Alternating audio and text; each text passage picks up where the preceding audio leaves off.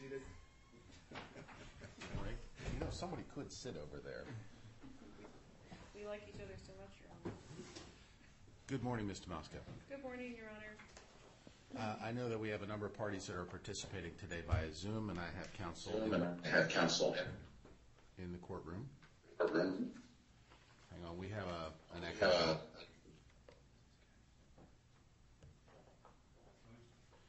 All right. At this point, good morning, all. This is Judge Shannon. I understand from the court reporter that necessary parties have joined. We have parties that are in the courtroom representing the debtor, the confirmed Desolation Holdings LLC wind-down entity. This is case number 23-10597. I note also that we have a number of parties that are participating today via Zoom. And if I can, I see some folks on the screen. Can I get a thumbs up that you are able to see and hear me? Great. I see thumbs. That's a good start to my morning. Additionally, thank you, Ms. Habibi. Welcome and good to see you. I do note that there seems to have been a disconnect, and for that I apologize if it's on us. The court has about a little over 2 hours for today's hearing. If we don't finish, then we'll have to reconvene at a different time. I don't think that I realized that this was going to be the extensive proceeding that we have, and I have matters that are scheduled for this afternoon. So we can also talk a little bit about scheduling if that's necessary. But I'll hear first from counsel for the debtor. Ms. Tomasco, good morning. Welcome back. It's good to see you. Good morning, Your Honor. It's great to be here again. Not quite Groundhog Day, but we're here again with respect to certain contested claim objection hearing matters. On the agenda, we get all the way to page 14 before we get to the matters going forward. These are the objections to 3 Iranian citizens who made claims in these cases. We also have the 7th omnibus, which is item 6th and 7th omnibuses, which are the items 31 and 32 on the agenda. To get started, Your Honor, I have a dreaded PowerPoint. Okay. Just to, as we say, guide the discussion somewhat. If I could get, I have that. May I approach, Your Honor? Yes. And I brought extra for your clerk today. Not making the same mistake twice. Very good. Thanks.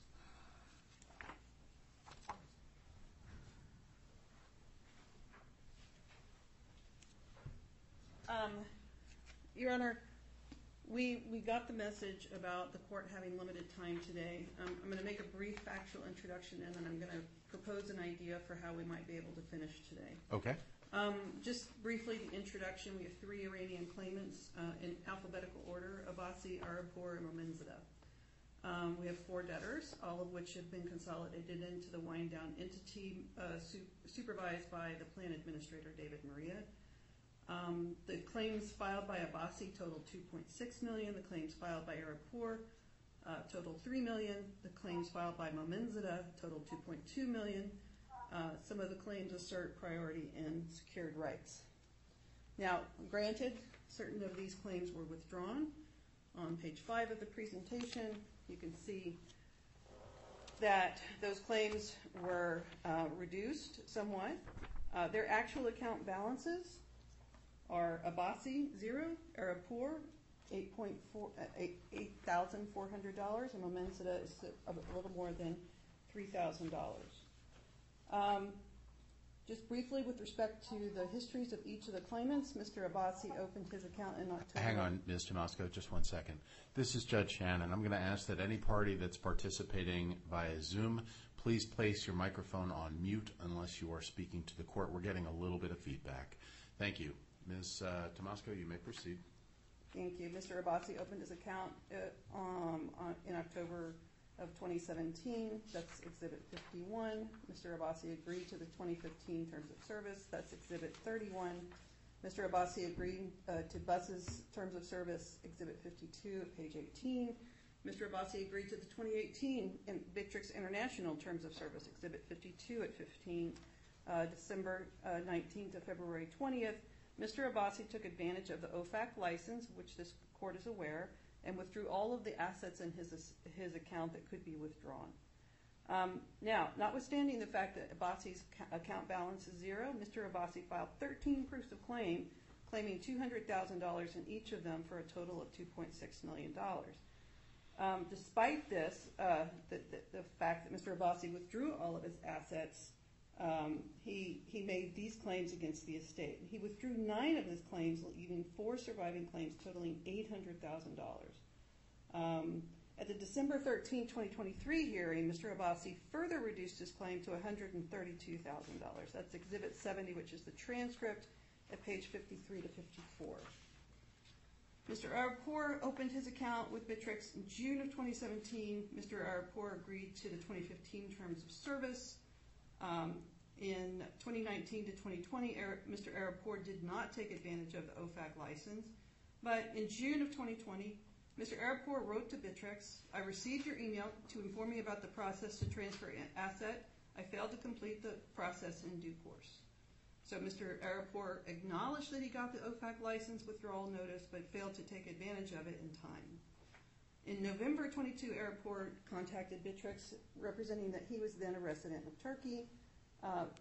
Bittrex could not release his assets at that time in light of the OFAC regulations. Mr. Arapur never conclusively proved that he lived in Turkey.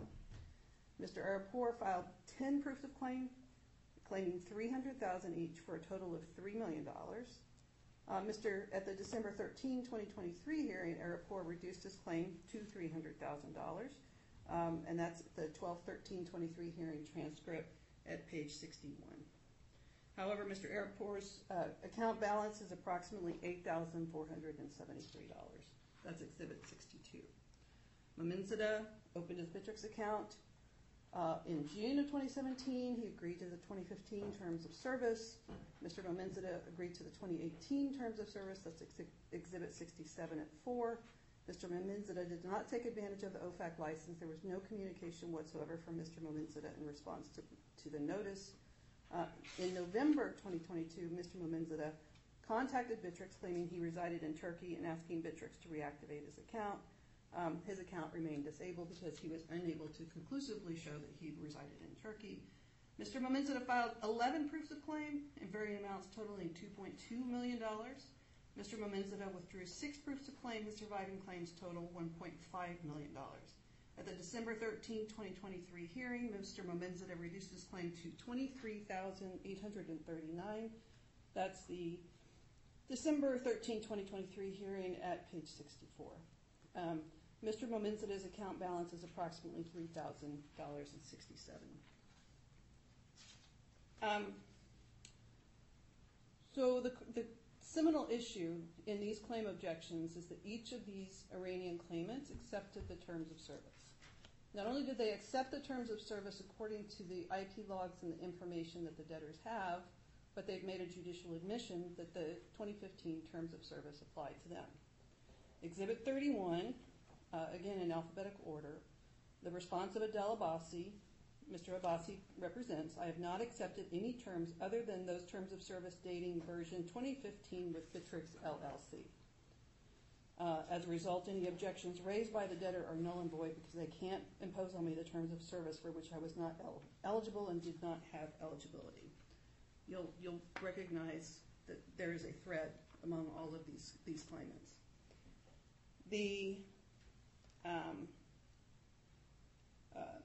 Mr. Mominzada also says in his response to the claim objection that he only agreed to the 2015 terms of service. That's Exhibit 24.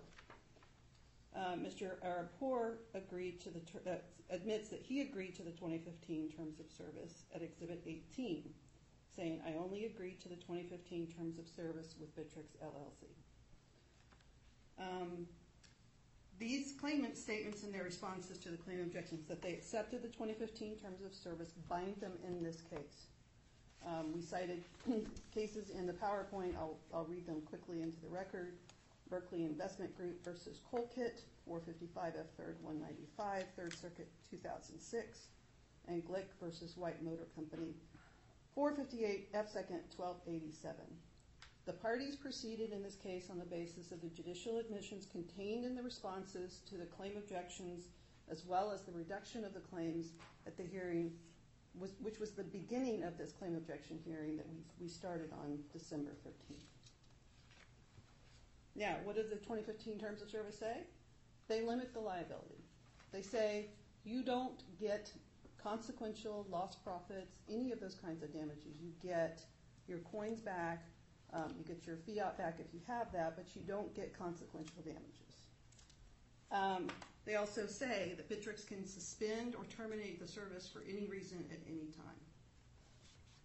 They also say that that currencies can be made unavailable. So certain coins can be delisted and certain coins can be taken off the platform and not tradable. Those terms of service also contain conditions and restrictions. They could refuse any transaction. They could refuse your ability to trade. And those would not create liability for Bittrex even without a limitation of liability. We've gone through them ad nauseum in our claim objections. Now, the terms of service also have a Washington choice of law. Washington would also be the nexus if you were to apply a conflicts of law analysis because these claimants are in Iran. Bittrex its principal place of business has always been in Seattle. The 3-year statute of limitations under Washington law would bar each of the enumerated causes of action in each of the claimant's proofs of claim.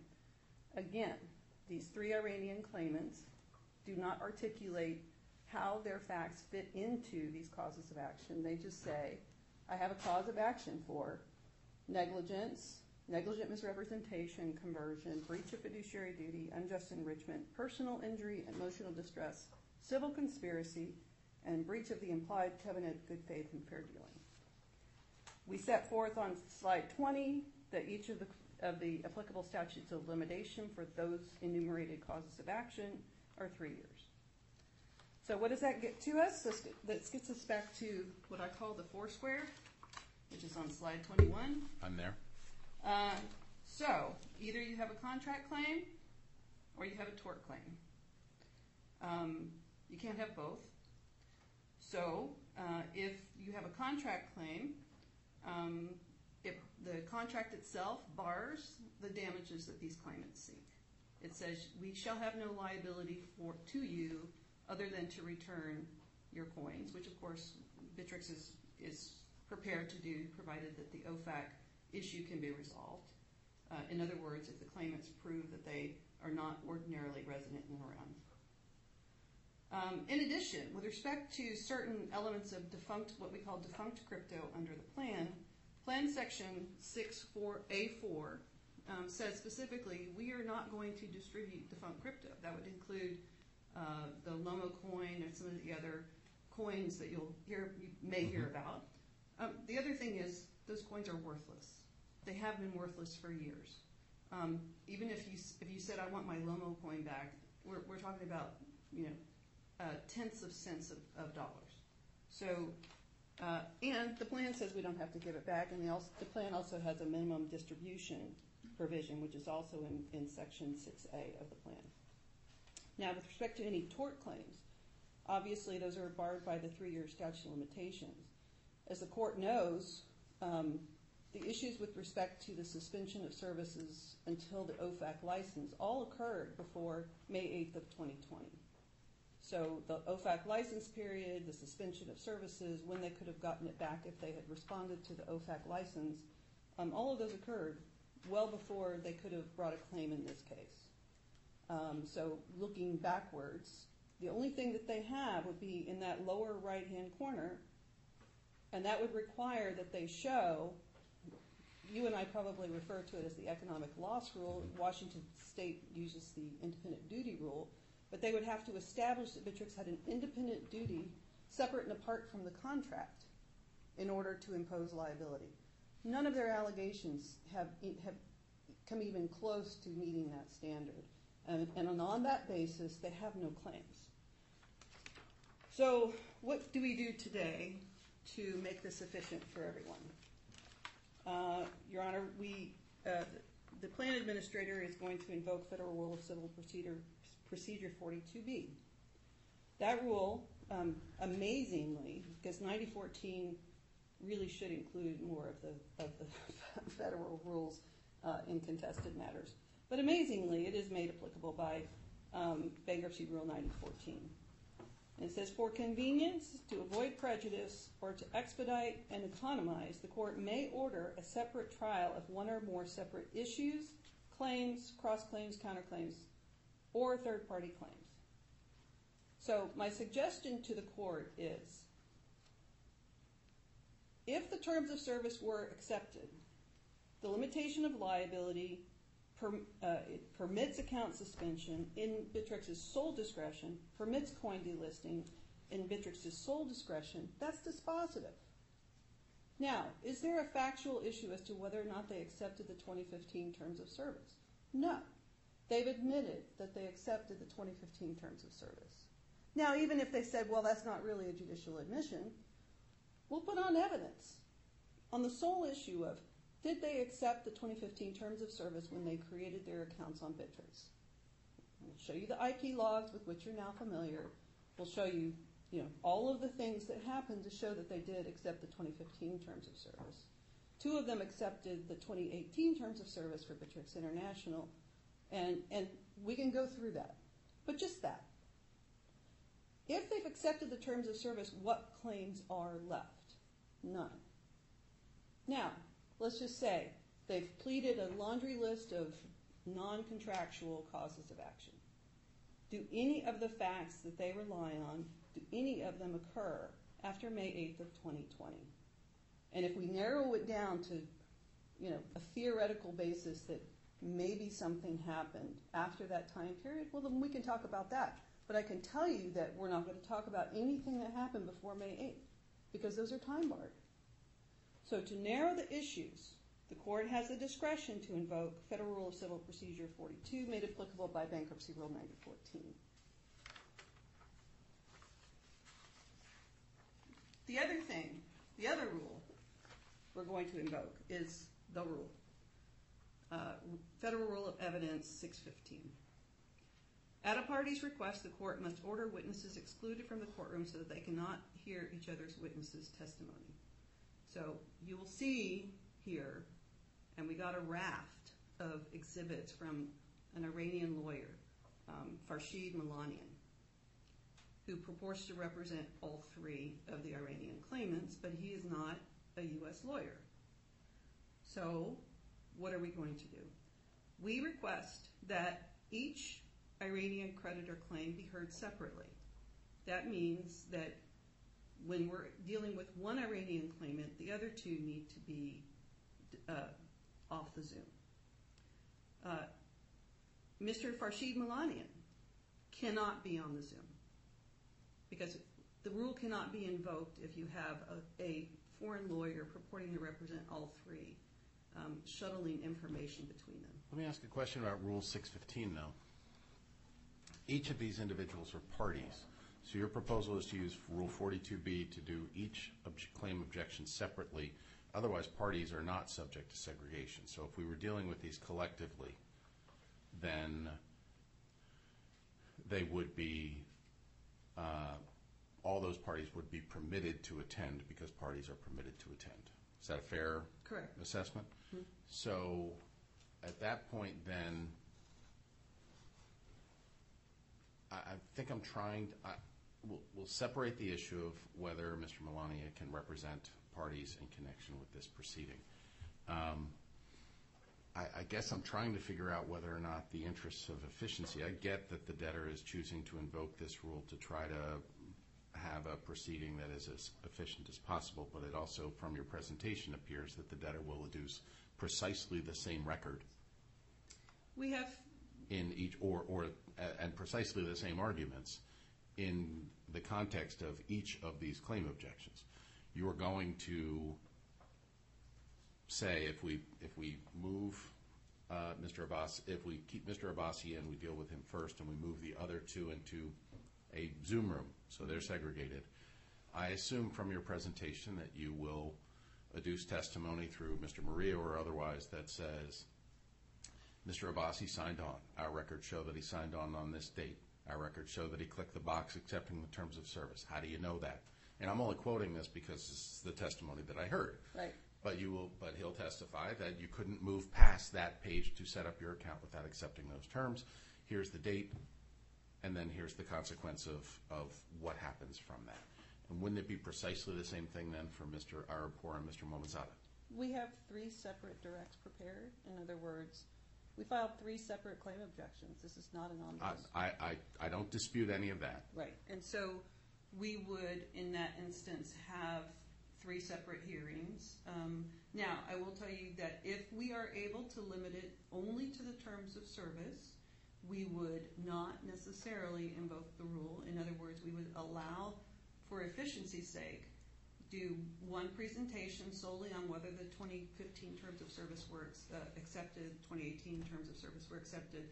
We could do that as a group, but if we're going to go into matters beyond whether or not the terms of service were accepted, then we are going to invoke the rule. So I want to make that clear. If we're only doing acceptance of terms of service, we can do a holistic presentation that addresses all 3 claimants, if that makes sense. It does. I understand the argument. I think at this point I need to hear from either the claimants or their proposed counsel, and I do have essentially before me the debtor's objection to the participation of counsel for these individuals.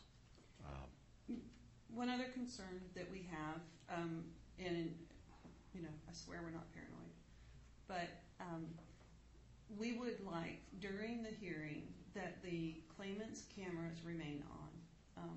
I know that you allow pro se claimants to appear via Zoom, and that makes a lot of sense to us, but we've had so much crosstalk in between these claimants.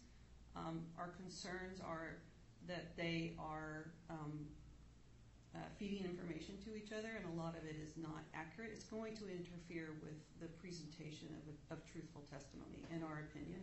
So during the hearing, we would like for the claimant's cameras to remain on at all times. I understand. Can I just circle back, and then I'll hear from proposed counsel on the gating question that the debtor has raised about whether or not counsel can participate. But I'd like you to kind of just recap the debtor's opposition to participation by Iranian counsel in this proceeding. Number 1, the claimants have proceeded on a pro se basis. You'll recall that we started the claim objection hearing on December 13th of 2023. Counsel did not participate in that. Each of the claimants presented their arguments via Google Translate, maybe, with some recording going on. I recall. While I'm happy to be very indulgent of pro se claimants, they've said their piece. They've made their effectively opening statements. Mr. Melanian, here's some of the things that we've had to deal with over the last few days. Mr. Melanian purports to be acting on behalf of the 3 Iranian claimants. He is not, however, licensed in the United States. He's obviously Mr. Godder's counsel. We have a retention agreement between Mr. Godder and Mr. Melanian that's dated some time ago. What this appears to be, though, is counsel can obviously help them fill out their proofs of claim, can help them with their pleadings, but what counsel from a foreign jurisdiction cannot do is to appear in a U.S. court in any capacity, including with respect to advising or going between the claimants with respect to their testimony. Each claimant has a different circumstance. Mr. Abbasi withdrew all of his crypto during the OFAC license period in January of 2020. And Mr. Momenzada never got the message about the OFAC license. Mr. Arapur got the message about the OFAC license but didn't act in time. They all have vastly different stories to tell, and yet in their proofs of claim, They used exactly the same language saying, I was not able to get my crypto off because I got ineffective assistance from Bittrex. That can't be true with respect to Mr. Abbasi. He got all of his crypto off. And it can't be true with respect to Mr. Arabpour. He admitted he didn't respond in time. But what we have is these cookie-cutter pleadings that are being put in front of the court. And while it may be laughable in one instance, it makes our job extremely difficult to get to the truth. Because we have this sort of go-between acting truthfully, in my opinion, on behalf of Mr. Goddard and not on behalf of these claimants. He's not licensed in the United States, not licensed to appear here. His participation in this hearing is going to make getting to the truth more difficult, not easier. I understand. All right. So counsel has advised the debtor's position with respect to presentation of its three separate claim objections relating to Mr. Abbasi, Mr. Arabpour, and Mr. Mohamedzada. The gating question, I think, in terms of how this proceeding will occur is whether it is appropriate for the court to permit Mr. Malanian essentially to represent and advocate for the claimants in connection with this hearing. Is Mr. Malanian on the line or on Zoom? Yes, Your Honor. I'm here, and it is my pleasure to represent the creditors before you. All right. Thank you very much for appearing. I certainly appreciate your participation this morning. I trust that you were able to hear counsel for Bittrex, Ms. Tomasco, with respect to her objection to your participation in that proceeding. Were you able to hear that, sir? Yes, thank you. Yes, okay. Your Honor. So I would observe, and again, this is Judge Shannon, I have observed that this is sort of the first question that needs to be addressed by the court is the extent to which you can participate in today's proceeding on behalf of the three separate claimants whose claims have been objected to. You have heard Ms. Tomasco's opposition and a request that I prevent you from playing that role, and I would be happy to hear your response, sir.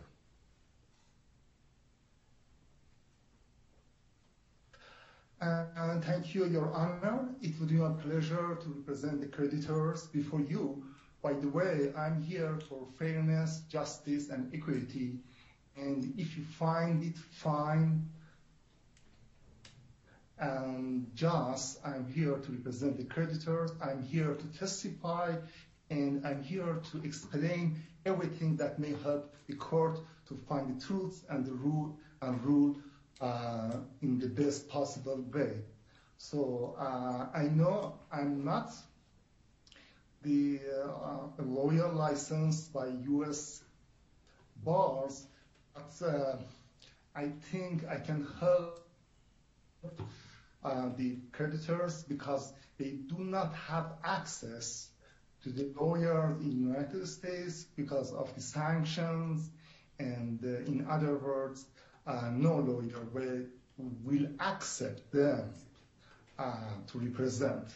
So, and I understand the economic barriers and also the other barriers that sanctions have produced.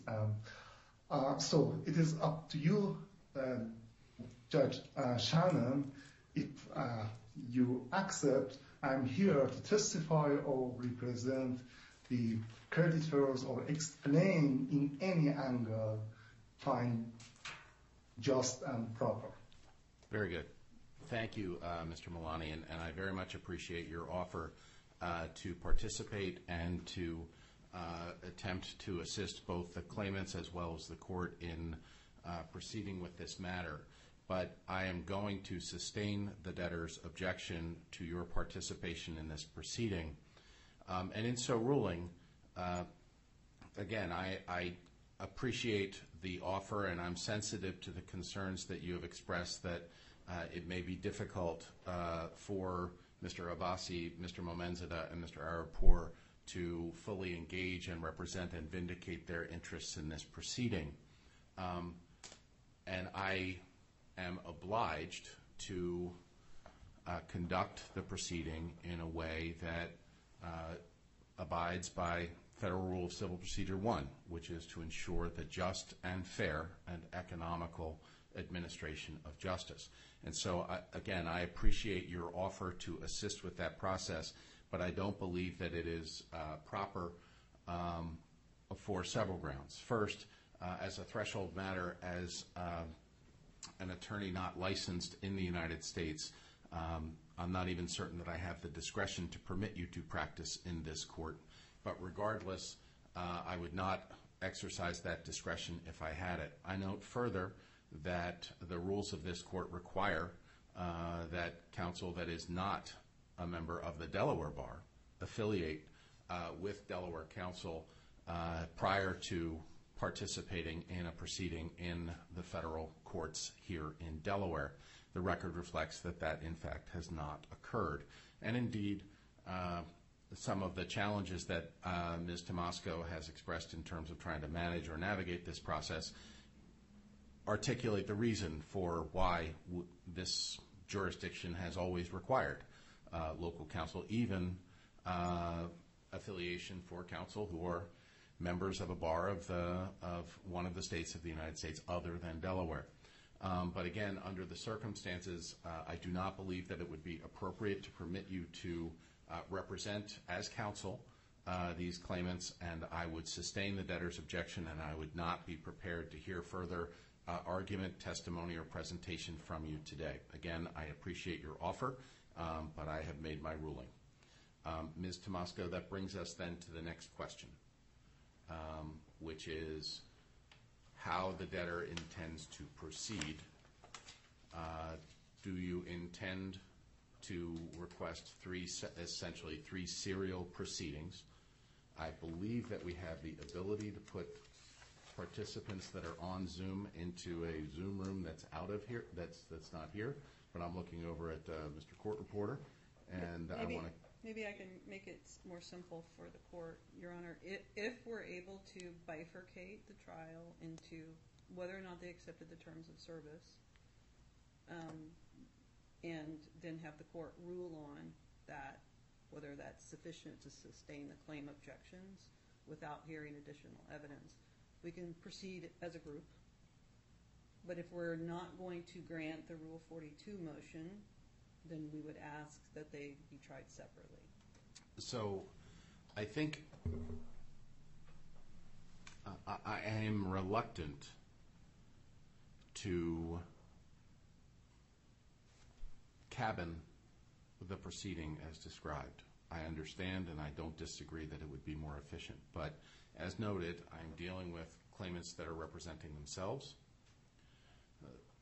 Case law teaches, and my practice is, that a measure of flexibility is afforded, and the premise of your argument is to limit the discussion to that question of the terms of service. It may be, as the debtor has argued in this proceeding as well as in the trial that we've just held, that that issue is dispositive.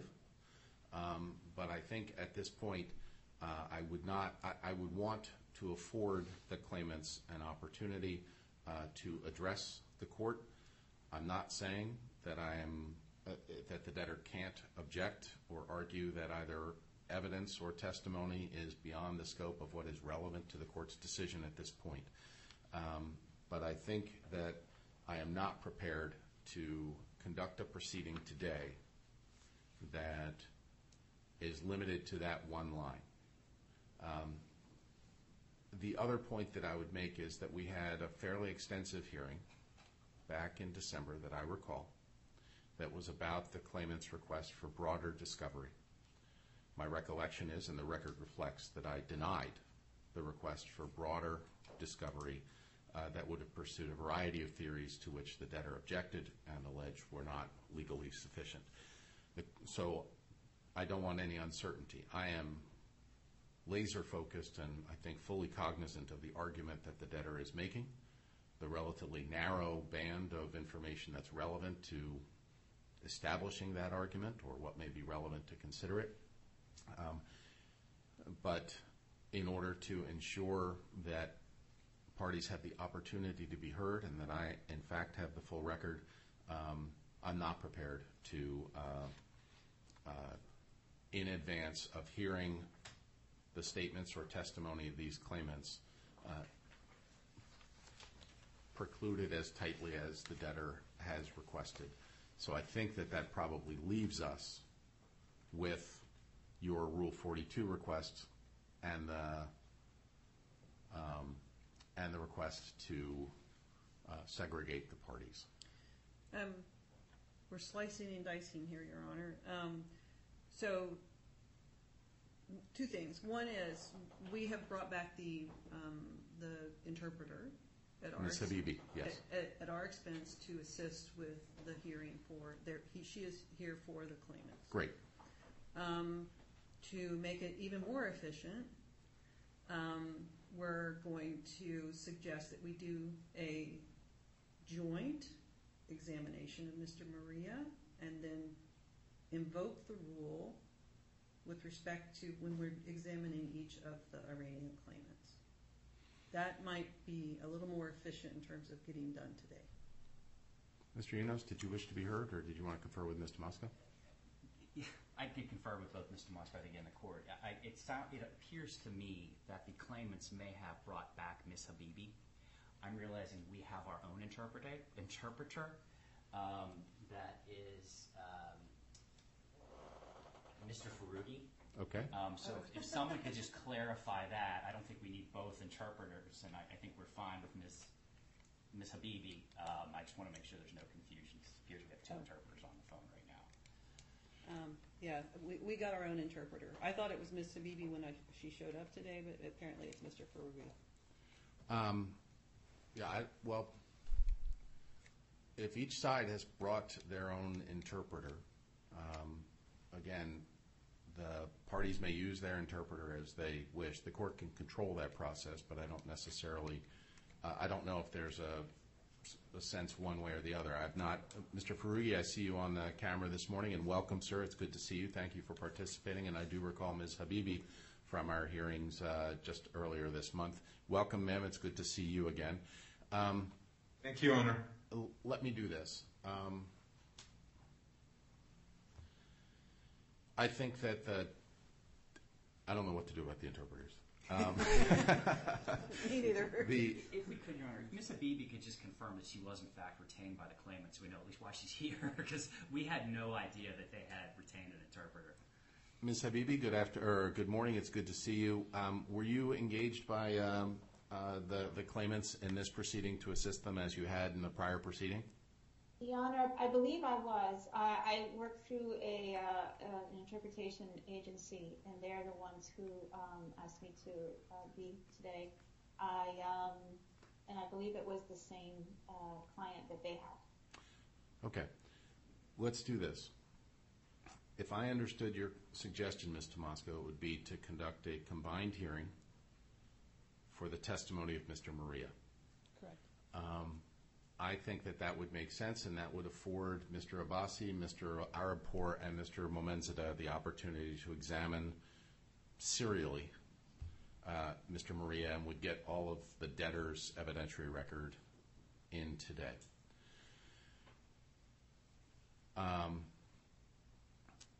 That's fine, and I think that we should proceed that way. We're going to take just a 5-minute break right now. I realize we are pressed for time, but I would ask that you use the time, one, to sort out how the parties wish to proceed with the two interpreters. I'm not looking to burden anybody, and again, if each side wants their own interpreter, I am completely fine with that. But if there's a consensus that we don't need both of these folks, then somebody can make a decision on that. I will leave that to the parties, and I'll be guided, but you should have a discussion about that without me in the middle of it. The second thing is, again, we'll take Mr. Maria's testimony. The 3 claimants will participate. I would observe that if you are hoping to make that kind of progress today, bifurcating each of the 3 separate witnesses might be a little complicated. I would be prepared to order that that the claimants put their cameras on, and I would be prepared to make that direction consistent with the authority the court has under Civil Rule 43, which applies in bankruptcy proceedings.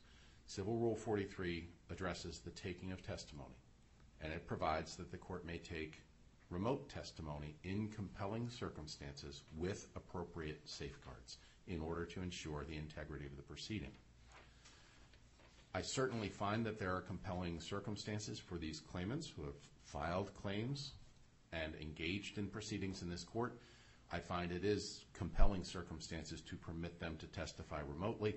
The record suggests that it is not a simple task to get a visa to come from the United States, from Iran to the United States. I have no issue with that. But given the concerns that have been expressed, and frankly the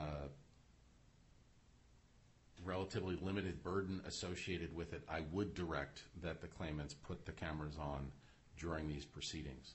If that is responsive at all to the concerns that the debtor has in terms of dealing with all of the claimants at once, so be it. If the debtor wants the sequestration, I believe that that is the debtor's prerogative, and I believe Rule 615 is mandatory. I'm just observing that it might be complicated in the relatively limited time you have. The other point that I would make is that if indeed we're not going to finish today and you have till 12:15 Eastern Time, then some of these issues may be addressed when we reconvene, which would be at a time of the party's convenience, not this week because I am traveling. So why don't we take 5 minutes, we'll sort out the interpreters and figure out our path forward, and again, I appreciate everyone's patience. With that, we will stand in recess. 5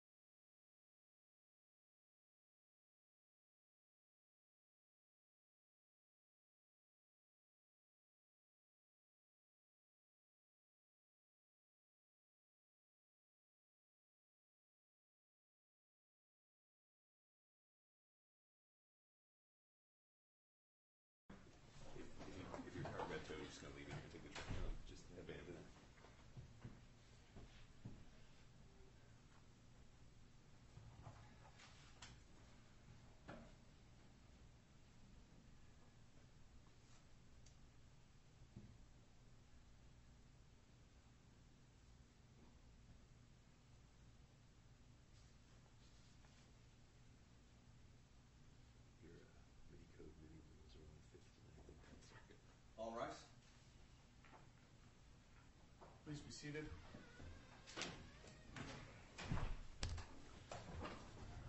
Before we get going, we are reconvening right now in the matter of Desolation Holdings, known as Bittrex, which is case number 23-10597. We took a short break to discuss some of the mechanics of moving forward with our proceeding today.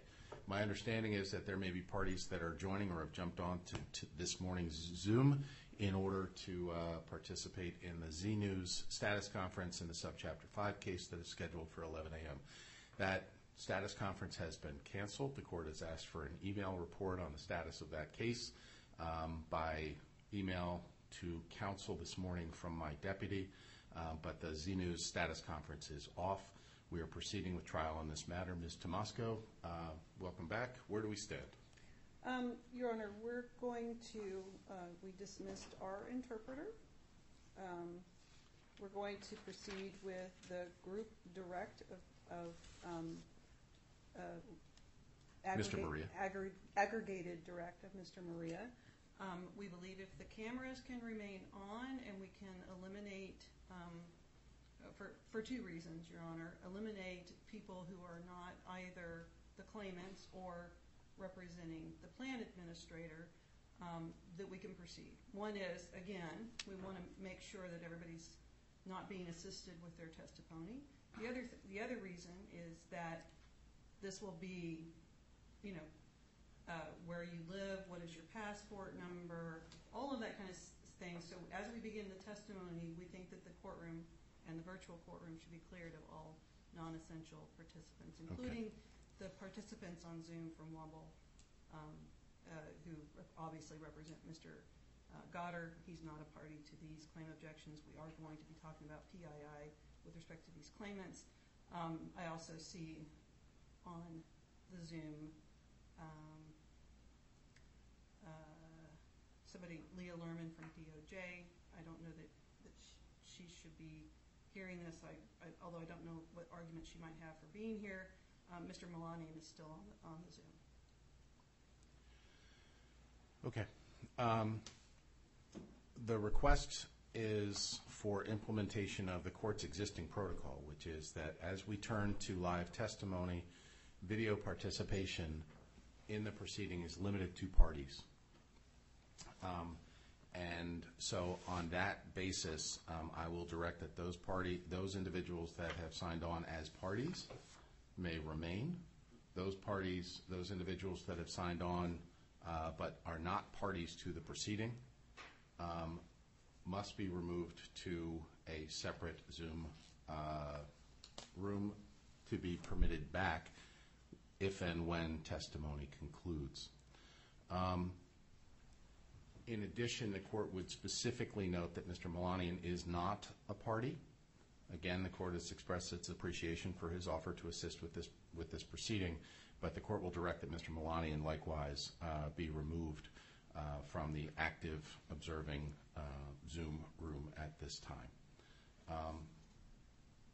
I'm going to ask that occur and that the court reporter remove parties at this point. We're about to call and swear in Mr. Maria for his testimony.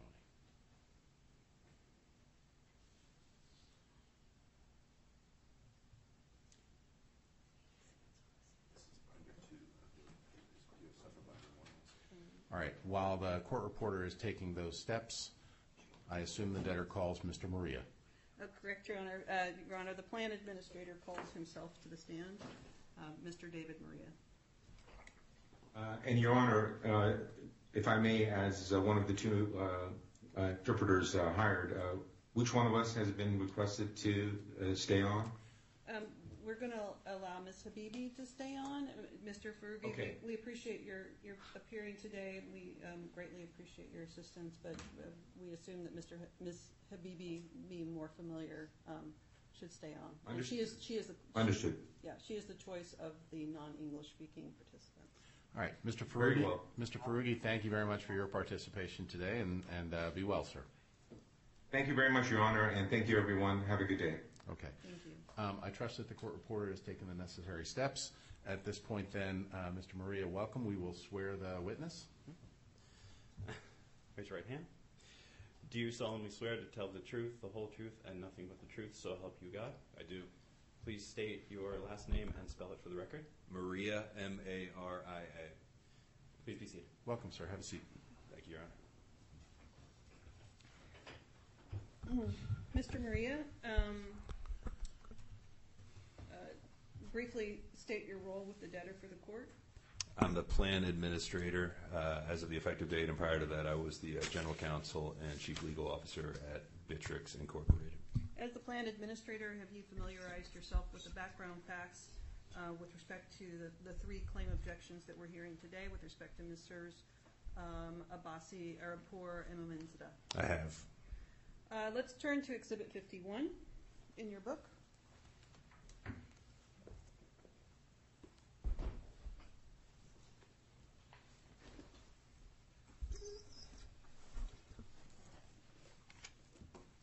Can you identify that document?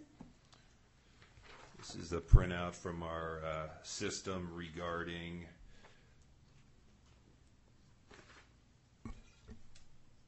the opening of the account with from Mr. Adel Abbasi. And when did Mr. Abbasi open an account with Bittrex? Mr. Abbasi opened his account, I'm looking to see here, I know it was in October of 2017, October 14th, I believe, 2000. I'm sorry, that's not right. That was when it was shut down. It was,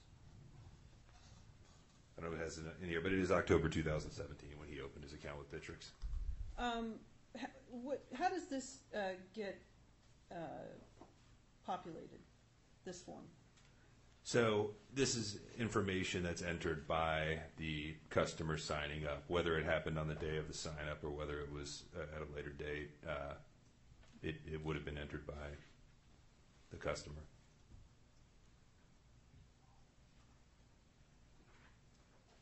Your Honor,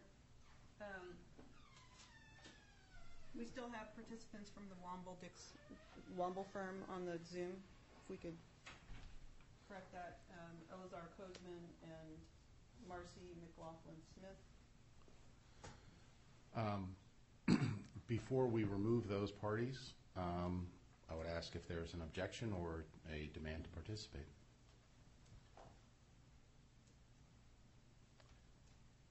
Very well. Hearing no response, I will direct the court reporter to move those parties.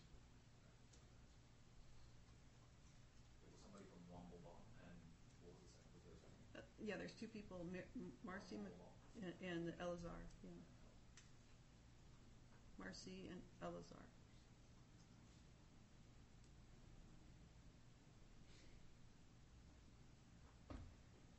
You may proceed. Oh, sorry, Your Honor. Okay.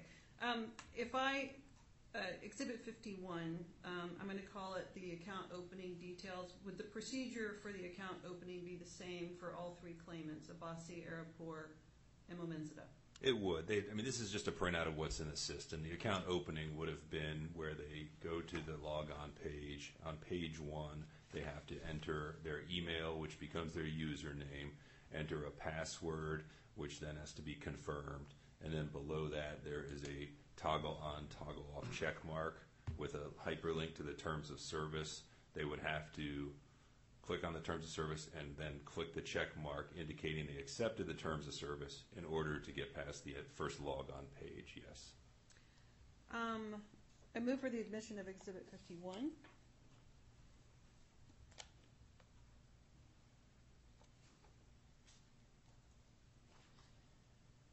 Did Bittrex disable Mr. Abbasi's account at any time? Yes, it did. And when was that? That would have been disabled in a couple weeks after he opened it, after receiving the OFAC subpoena. So October 10th, I believe, we determined was when the subpoena was received. So within a day, I think it was 11th, 12th, something like that, would have been when it was disabled. Is the same true with respect to the claimants, Arabpour and Mominzada? Yes, anyone who had a nexus to Iran or one of the other sanctioned jurisdictions would have been disabled at that time. Why was Bittrex required to disable Mr. Abbasi's account? Well, they shouldn't have been able to open their accounts in the first place. As we've discussed in the past, these individuals all signed up with addresses and in Iran, as well as passports from there. So they had a nexus to a sanctioned jurisdiction.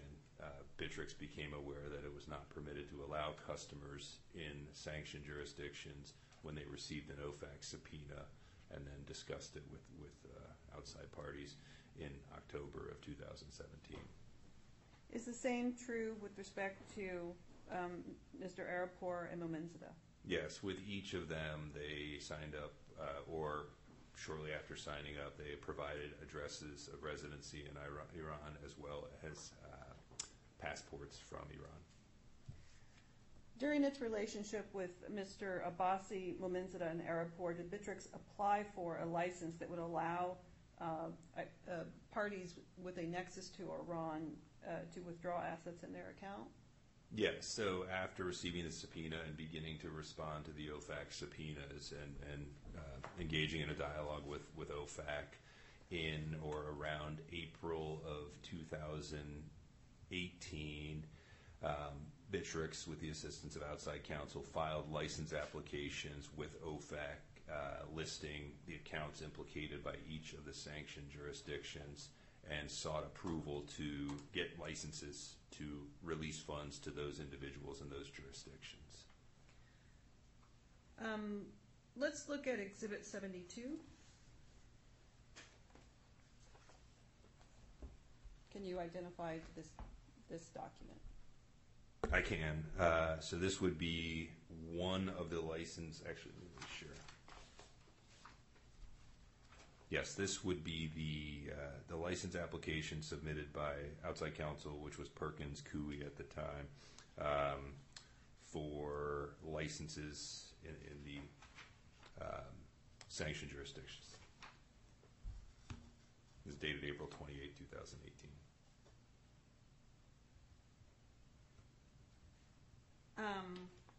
Let's turn to Exhibit 73. What is this document? In the past one, I believe, was just the Iranian one. There were similar ones for the other jurisdictions for 72. 73 would be the license that was granted by OFAC, allowing this is the Iranian-specific license, as it says at the top of the page, granted in September of, again, I think we saw this last time. It says September 26, 2019, but my recollection is this was 2019. And I think we received word of it and received it shortly thereafter, either at the end of September or early October. I move for the admission of Exhibits 72 and 73, Your Honor. Any objections to the admission of these documents, which are Exhibits 72 and 73? Hearing no response, those documents are admitted. Ms. Tomasco, I think the way that we agreed to move forward thus far is that Mr. Abbasi, Mr. Momenzada, and Mr. Arapur are both are all three participating in this hearing and listening to Mr. Maria's testimony. I would ask just to confirm that they're on and they're able to hear us. So, Mr. Abbasi, this is Judge Shannon. Are you on, and can you hear the proceedings today?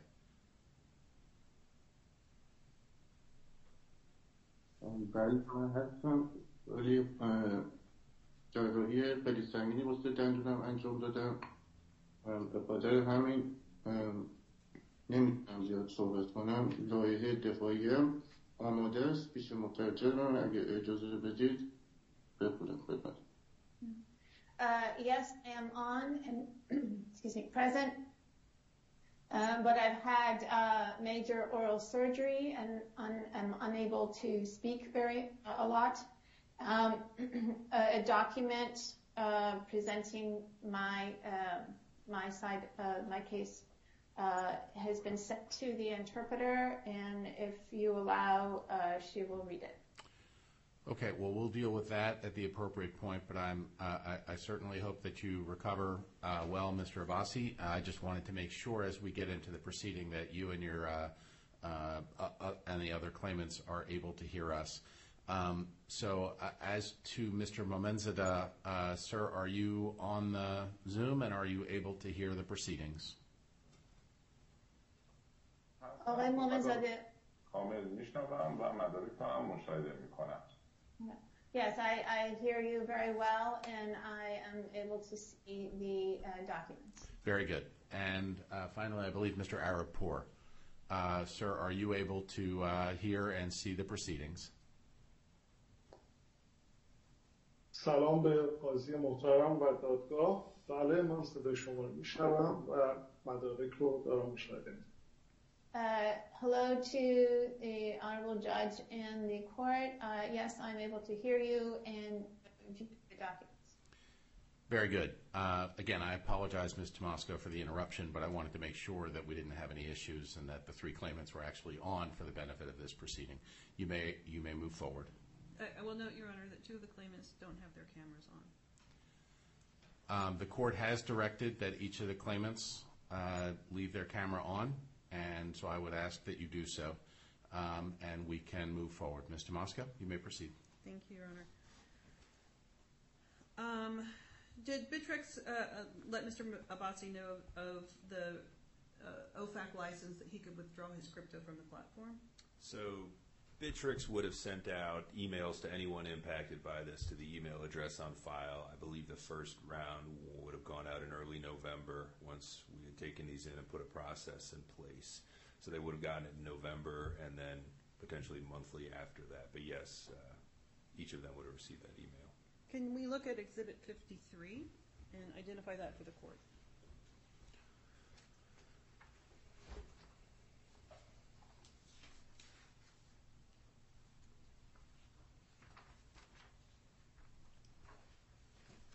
I believe 53 is a collection of the Zendesk tickets between Mr. Abbasi and Bittrex. If we could look at pages 25 to 28 of that exhibit, please. Yes.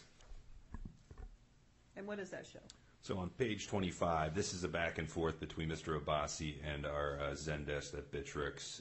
December 3rd, 2019, Mr. Abbasi is inquiring, this appears to be in response to receiving the email notifying of the license. So probably sometime after the November email, Mr. Abbasi writes in, giving his account info, giving his balances, and asking for the balances to be withdrawn to a different address and providing a passport. How did Mr. Abbasi receive the OFAC license transfer form? It would have been in the email that he received giving notice of the process. Now, did Mr. Abbasi take advantage of the OFAC license? He did. So as is evident from this communication, Bittrex did what they've done. They made a request for additional information to ensure his identity. So they respond essentially telling him he needs to provide proof of identity, provide selfies with the holding a government ID and holding a piece of paper with Bittrex and the date on it, and do 3 separate angles of that picture. We move for the admission of Exhibit 53. All right. Any objection to the admission of Exhibit 53? Very well. That exhibit is admitted. So in terms of assets associated with Mr. Abbasi's account, could you turn to Exhibit 54 and say what that represents? Yes, this would have been, I believe, what he had in his account at the time of the withdrawals pursuant to the OFAC license. So the back and forth, he did what he needed to do. If you look at the previous exhibit on 53, provided all the photos requested, provided proof of his government ID and the pictures, went through the process, and then was permitted to have these assets, which are shown in 54, sent to the wallets that he designated on the license transfer form, all which was blessed by the OFAC license process. Can you describe what LMC is? LMC is a delisted token that used to be listed called Lomo Coin. Does Lomo Coin have any value?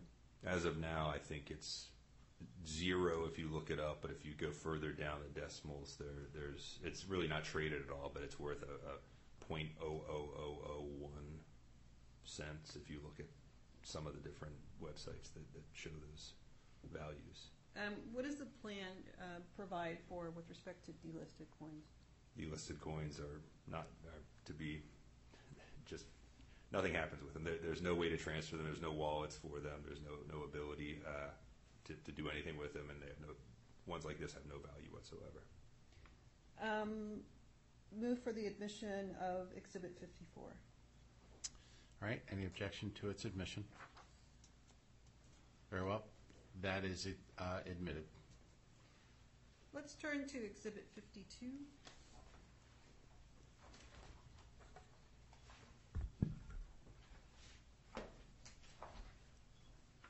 Yes, I have it. If you could turn to the last page of that, page 18. Oh, wait. Page 18, sorry.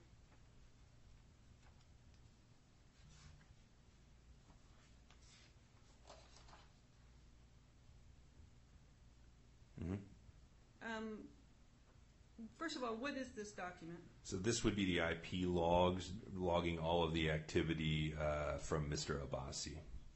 Okay, on page 18, what do we see? So page 18, this is into 2019. Page 18 reflects that on this date he logged in, and I'll explain why, and was directed to the Bittrex US website and prompted to, and then did accept the Bittrex US terms of service in 2019. Let's look at Exhibit 31.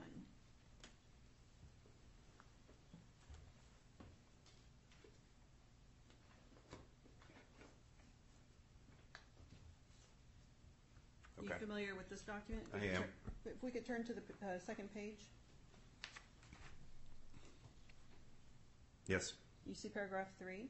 I have. I'm sorry, I do see it. Okay, and what does Mr. Abbasi say about accepting the 2015 terms of service there? It says, I've not accepted any terms other than of the terms of service dating version 2015 with Bittrex LLC. So, Mr. Abbasi admits that he signed on to the 2015 terms of service. Do you also know this to be true from a Bittrex systems standpoint? Well, yes. I mean, the 2015 one, as I explained a few minutes ago, you could not sign up without accepting those terms of service. It would stop you on that page, so you needed to click that. Mr. Abbasi then, going through the IP logs, what you just showed me on page 18, if you look on, I'm sorry, if we can go back to page 18 there. Page 18 of Exhibit 52? Yes, please. So, as you see in the column between the date and the true, it says US, and then in the final two columns, SES satellite. So what that reflects is that for this period, and the pages leading up to it, for a period of time, he was logging in through a service that essentially goes through a US server. So it's like a VPN. This is a satellite one, but that made it look as though he's logging in from the United States. So even though he was located elsewhere, it would have directed him to the Bittrex US website as opposed to the international one that was or the global one at that time. And that's why he was prompted to, and then the records reflect that he did in fact accept the Bittrex US terms of service on that date. Now, does this mean that Bittrex transferred his account from Bittrex International to Bittrex US? Well, no. This had, as I just said, this was in US. If you were to, and I mentioned this in the last trial, it all was based on the IP address from where you're logging in at that time. Once Bittrex International was established in October or so of 2018, international IP addresses that were in non-sanctioned countries would be routed to Bittrex International, and I'll get to that in a minute. But because Mr. Abbasi was signing in from what looked to be a U.S. server, it routed him back to Bittrex US, even though he was located outside the U.S. Then, if we turn to page 15 of this exhibit, Now, a few months later, he has stopped VPNing or satellite linking in from the U.S., and now he has is going through a VPN, as it says in the right one, in the Netherlands. So in the top entry, now he's routed to the Bittrex International website because of location, and prompted to, and then does accept the Bittrex International terms of service at that time. But to your question, no accounts are moved in terms of physical location, no assets are moved in terms of their wallets. All this is the system, once there was the split to international, the system is recognizing, based on IP address, where you are, essentially representing that you are located, and then directing you to the appropriate website based on that. So all in all, Mr. Abbasi accepted 3 different terms of service, 2015, 2018, and Bittrex US. Two versions of the Bittrex US. That would have been the 2015 version when he signed up in 17, then the version that was in place when he routed in through the US in early 2019, and then the Bittrex International in August of 2019 when he VPN'd in from the Netherlands. Let's look at exhibit.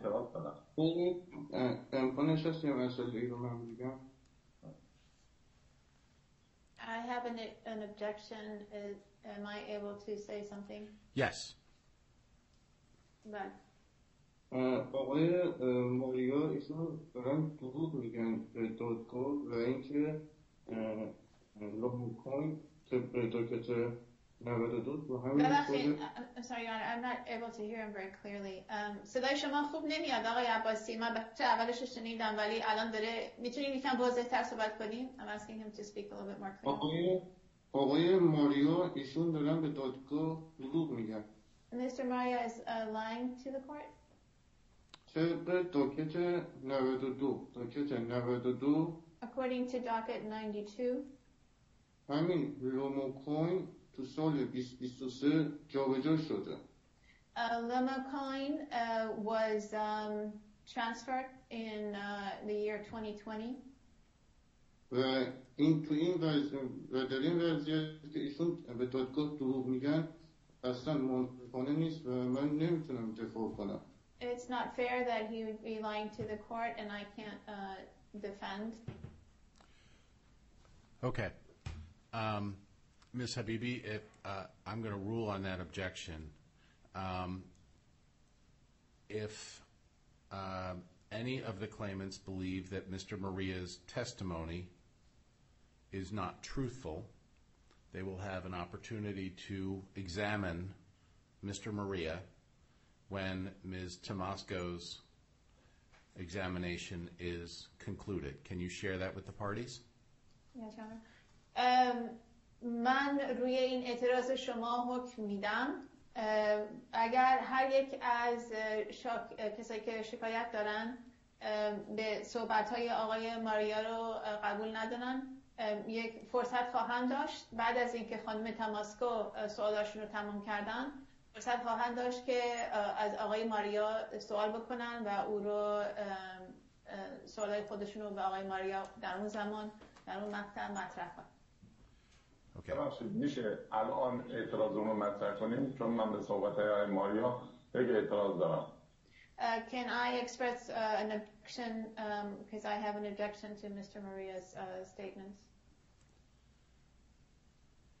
Okay. Ms. Tomasco, would you remind me precisely where we are in the examination? Are you moving to admit a document at this point? I'm moving to admit Exhibit 52, and then we're moving on to Exhibit 54, which is the 2015 Terms of Service. Okay.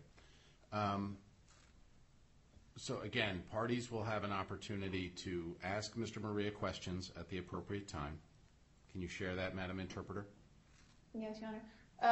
هر یک از کسایی که شکایت کردن میتونن در مقطع درستش صحیحش از آقای ماریا سوال بکنن و اعتراضای خودشون رو در اون مقطع مطرح کنن. خانم حبیبی، من مومن‌زاده هستم، آقای عباسی نیستم و خدمت شما گفتم که اعتراضی که دارم نسبت به این موضوع دیگه هستش که آقای ماریا مطرح کرد.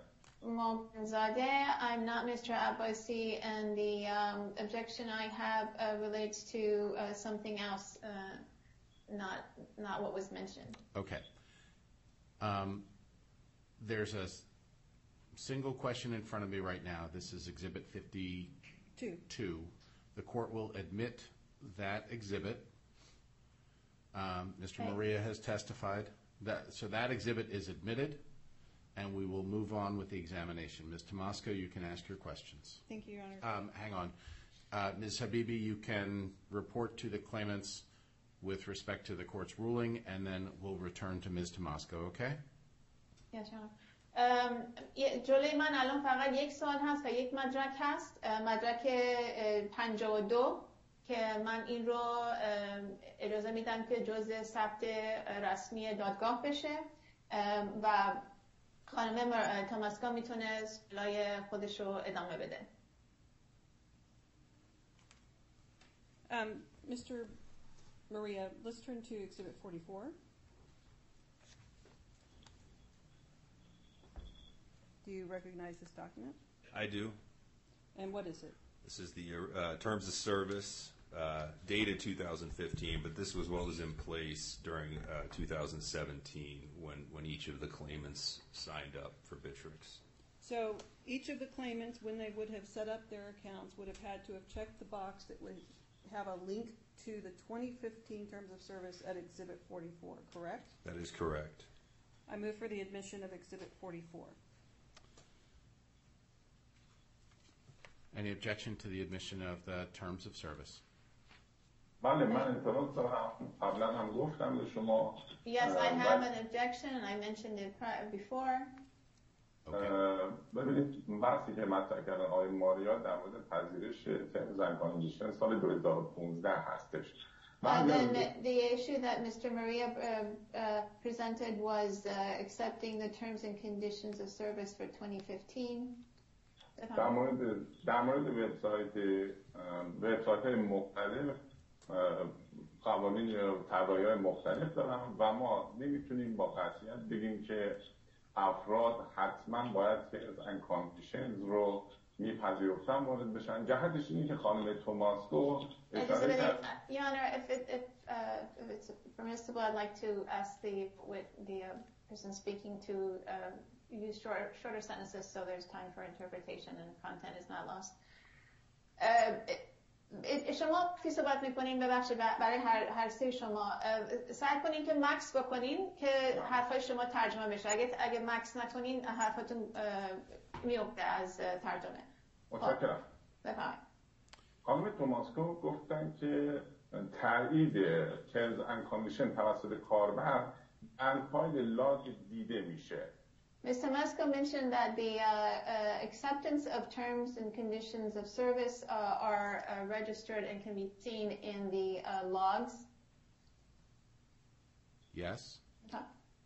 اما اگر ما به فایل لاگ مراجعه بکنیم می‌بینیم که چنین تایید وجود نداره.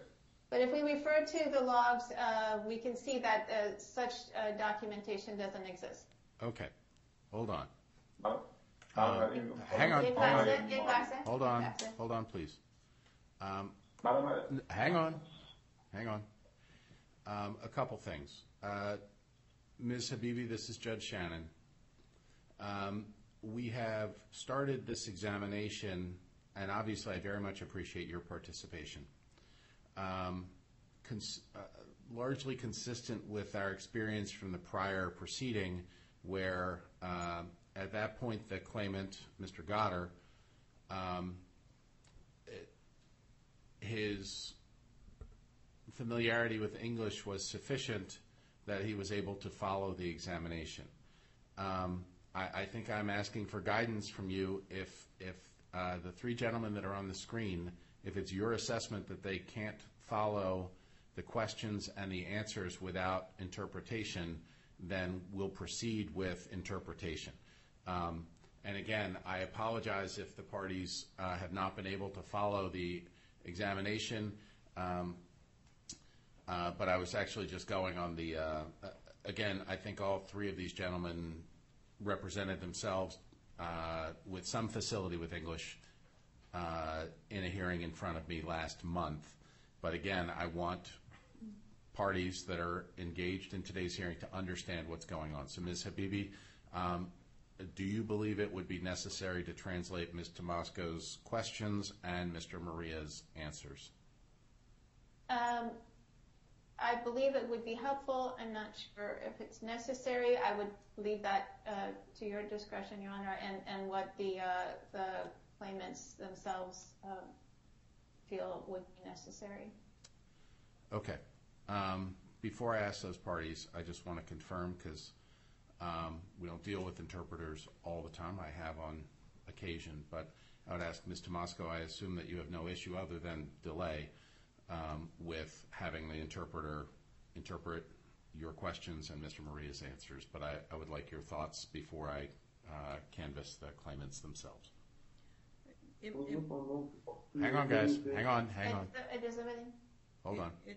It's my understanding and my experience with respect to the prior hearing on December 13th that they understand the English very well.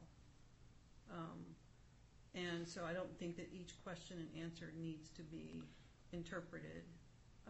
They've interjected objections relevant to particular topics when they've come up. And so I think that interpreting every single question and answer would be interposed solely for the purposes of delay. While I understand that English is not their first language,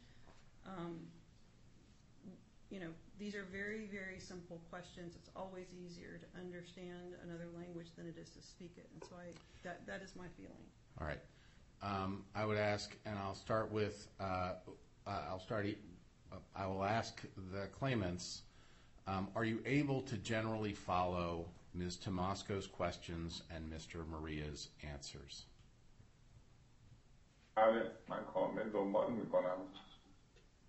Yes, I'm able to follow completely.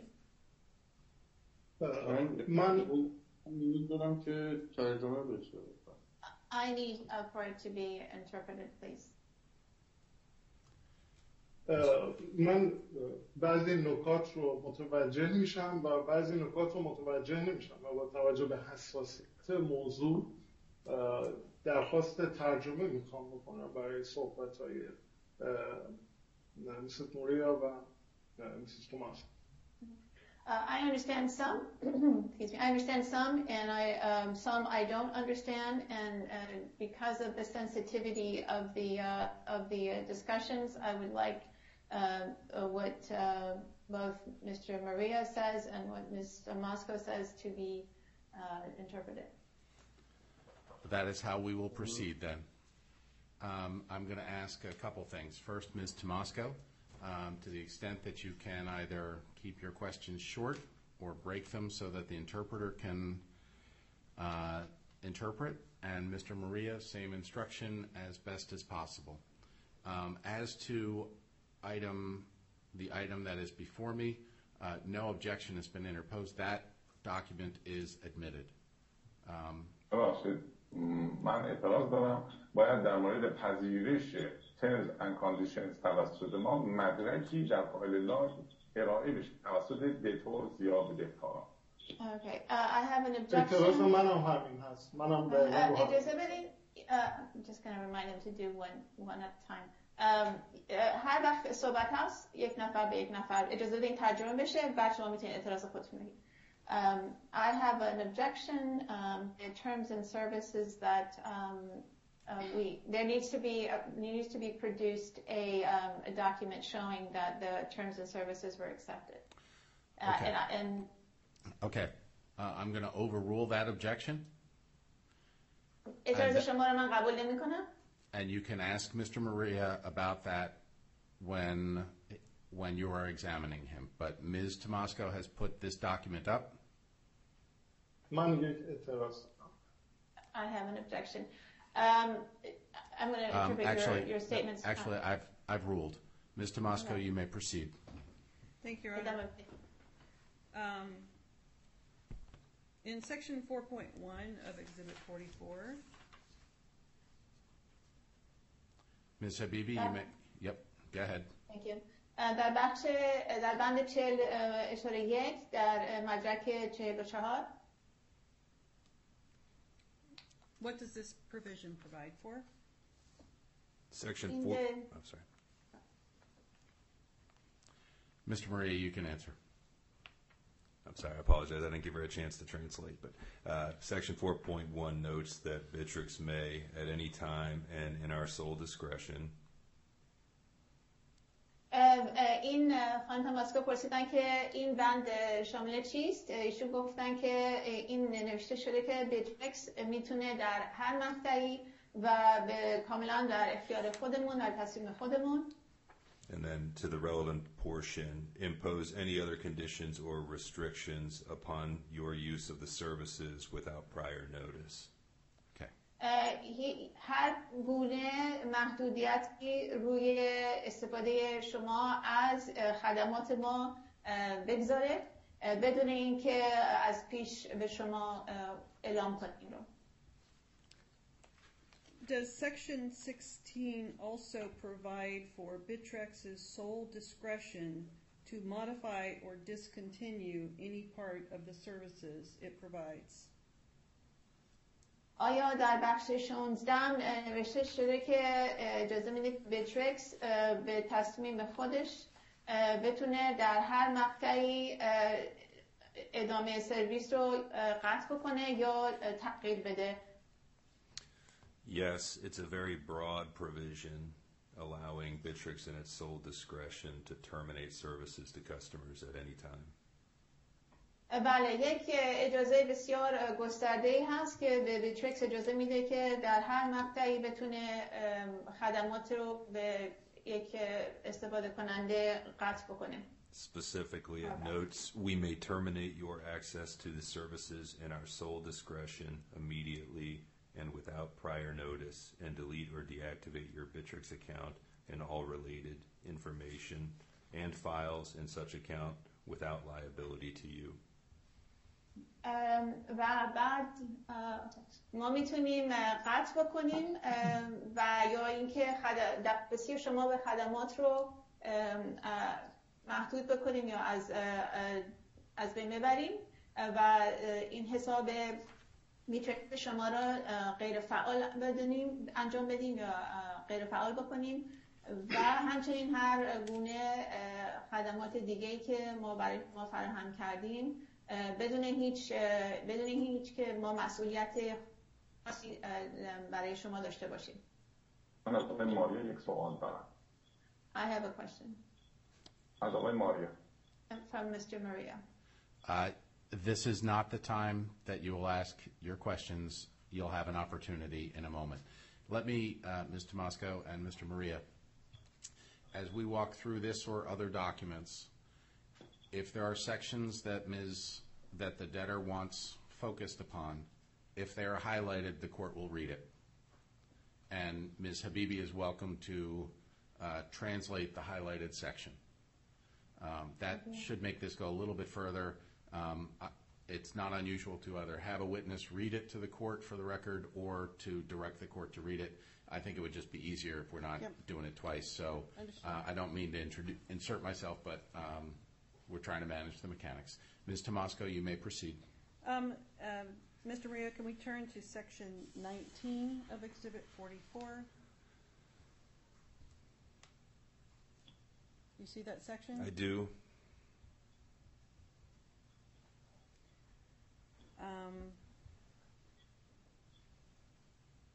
Can you highlight the section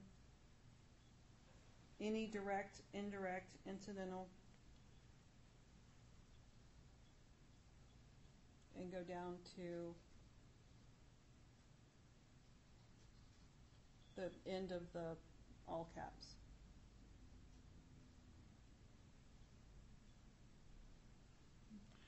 I would ask that the interpreter please read or translate the highlighted section of paragraph 19. The court has it in front of me, and I can read it. Ms. If we could Tomasco? also highlight the first, I'm trying to make this more efficient. The indemnified party shall have no liability for. Also highlight that. Thank you.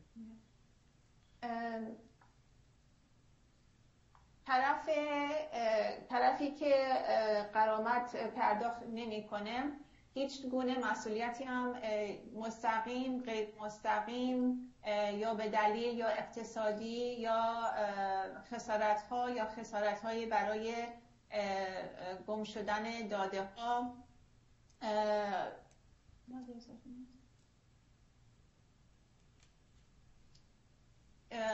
نداره و هیچ گونه مسئولیتی بر روی این قرارداد یا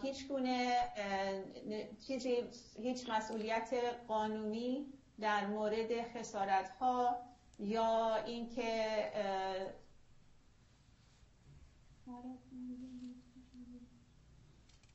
به خاطر اینکه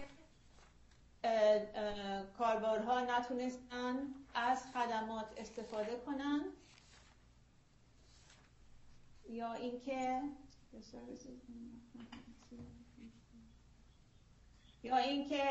اون سرویس هایی که شما دریافت کردین بیشتر از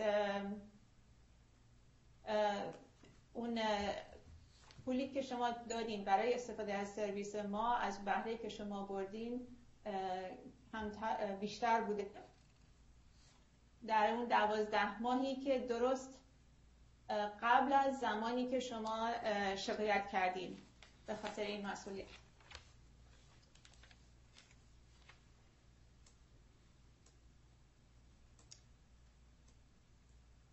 Anything else? You may proceed. Thank you. Let's turn to Exhibit 32.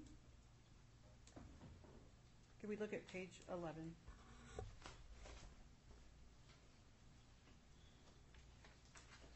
I will represent this is the addendum to the proof of claim filed by Mr. Adel Abbasi. این الحاقی است به این شکایتی که آقای عادل عباسی کرده.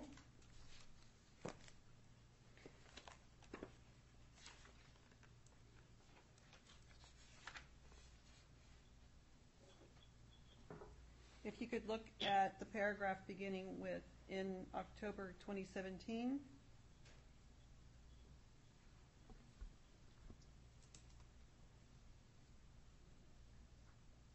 Yes. Mr. Abbasi represents to the court that Bittrex disabled these accounts.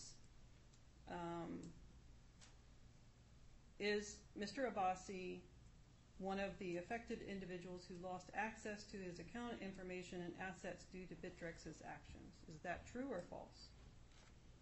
آقای عباسی اینجا گفته که یکی از کسایی هست که حسابش فعال شده بود. آیا آقای عباسی جز کسایی هست که دستیابیش به حسابش تحت تاثیر قرار گرفته بود؟ آیا این درست است یا درست نیست؟ Yes, his was one of the accounts that was disabled after receiving the OFAC subpoena. Was he able? بله او حساب او یکی از حسابایی بود که غیر فعال شد بعد از اینکه ما این احضاریه اوفک رو دریافت کردیم.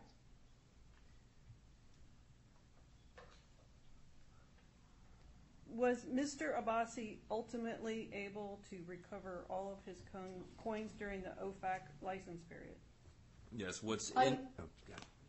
آیا آقای عباسی تونست کل سکه هاشو بتونه پولشو بگیره در زمانی که اون مجوز اوفک اجرایی بود؟ Yes, and what's interesting here is that in the next paragraph of this exhibit, he states that Bittrex claimed to have a permit. However, this didn't help the claimant because he was still unable to access information and assets despite the permission. بله چیزی که اینجا جالبه در بند بعدیش می‌نویسن که او نتونست به حسابش دسترسی پیدا کنه با اینکه اجازه مجوز اوفک اجازه میداد که ایشون دسترسی پیدا کنه به حسابش. And as we saw a few minutes ago, he took advantage of this process, submitted the OFAC license transfer form, and withdrew all remaining assets in his account during the license period. و چیزی که ما قبلا دیدیم اینه که در زمان مجوز اوفک کل دارایی اونجا رو پس‌انداز اونجا رو برداشت کردن و انتقال دادن در اون زمان. So the statement beginning in 2020, is that true or false with respect to Mr. Abbasi? It's false because he withdrew his assets that were in his account during the license period. آیا اون بند جمله که با در 2020 شروع میشه آیا این جمله حقیقته یا حقیقت نیست؟ حقیقت نداره چون آقای عباسی تونست کل موجودیت خود رو در بیاره در زمان مجوز اوفک. And I will note that each of the claimants, as we see in the first sentence, say that they reside in Istanbul, Turkey now. However, as we learned at the outset of this hearing, their lawyer noted that they have a difficult time getting representation because they live in Iran. و چیزی که اینجا میبینیم هر سه اینها گفتن که ما در مقیم استانبول هستیم، استانبول ترکیه هستیم، ولی در اول این جلسه شنیدیم از وکیلشون که اونها نمیتونن نمایندگی بگیرن یا وکالت بگیرن اینجا چون که در ایران زندگی میکنن، مقیم ایران هستن. Thank you. Let's turn to Mr. Arabpour. If you could look at exhibit, I don't know that we need to admit the proof of claim, Your Honor, but we move to... The proof of claim is of record. Okay. Let's... این مدرک رو ما وارد ثبت مدارک رسمی دادگاه کردیم. Let's look at exhibit 58. میریم روی سراغ مدرک 58 مربوط به آقای عربپور.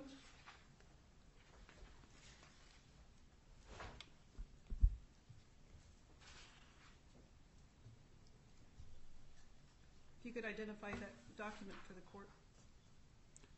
Again, this would be the printout of the account information from Mr. Arabpour from our administrative system. When did this... اینو برای دادگاه شما تشریح کنیم بگین که چیست. این یک پرینت هست چاپی هست که ما گرفتیم از فعالیت حساب آقای عربپور.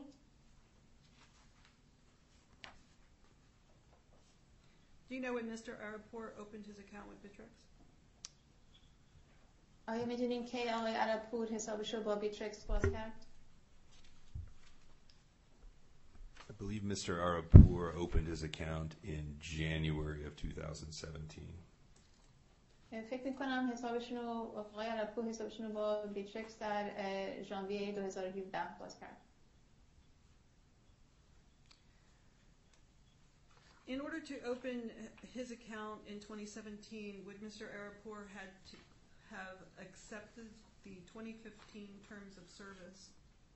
Yes, anyone in 2017 would have had to toggle the check mark to indicate they accepted the terms of service to get past the very first page. بله، آیا در 2017 باید آقای عربپور شرایط فراهم کردن خدمات 2015 رو بایستی قبول میکرد؟ بله، هر کسی که میخواست حساب باز کنه بایستی که کلیک میکرد روی اون بخشی که نشون میداد که شرایط سرویس رسانی رو قبول کرده. And let me correct one thing I said. I believe Mr. Arabpour was June of 2017, not January. یک جور من تصحیح کنم، فکر میکنم آقای عربپور در ژوئن 2017 حسابشون باز کردن، نه در ژانویه. Let's look at exhibit 18 if you wouldn't mind. میریم به مدرک 18. If you could look at page 2. صفحه 2 the last paragraph. بند آخر. Did Mr. Arabpour agree with you that he accepted the 2015 terms of service? Yes. It clearly, I'm sorry, translator. آیا آقای عربپور با شما موافقت کرد که در شرایط سرویس رسانی 2015 را قبول کرده؟ بله. Yes, in this response to the court, he notes that he agreed to the 2015 terms of service. در جوابش به دادگاه اینجا میگه که بله من به شرایط خدمت رسانی 2015 موافقت کردم.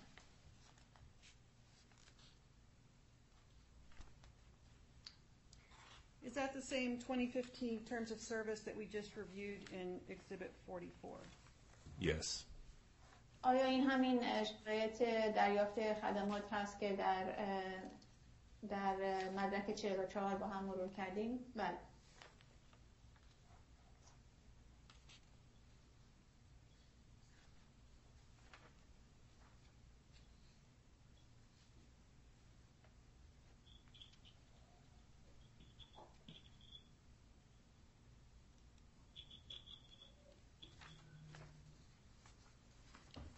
Let's turn to Mr. Momenzada.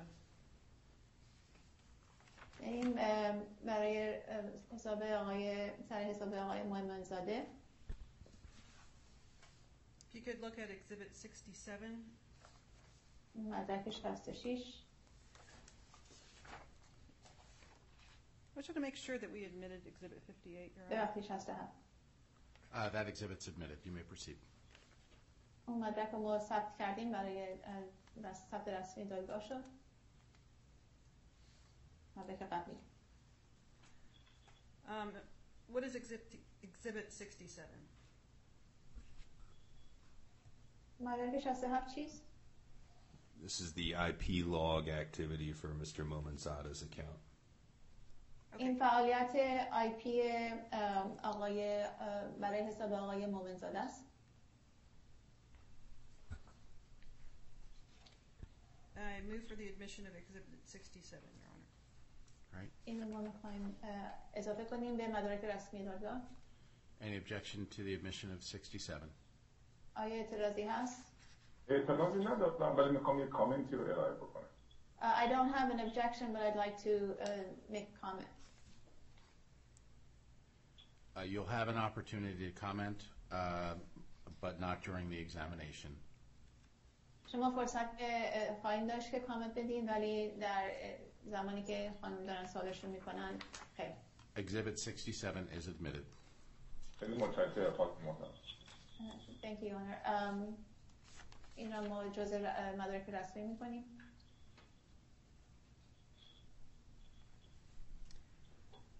With respect to Mr. Arabpour, can we look at Exhibit 61, please? در مورد آقای عرب میتونیم به مدرک 61 نگاه کنیم. If you could go to base label 730.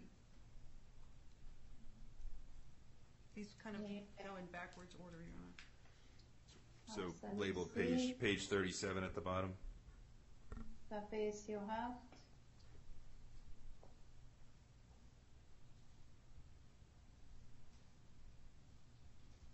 Do you recognize this document? I do. Move for the admission of Exhibit 61, Your Honor. It's admitted. What did Mr. Arabpour ask for at this time?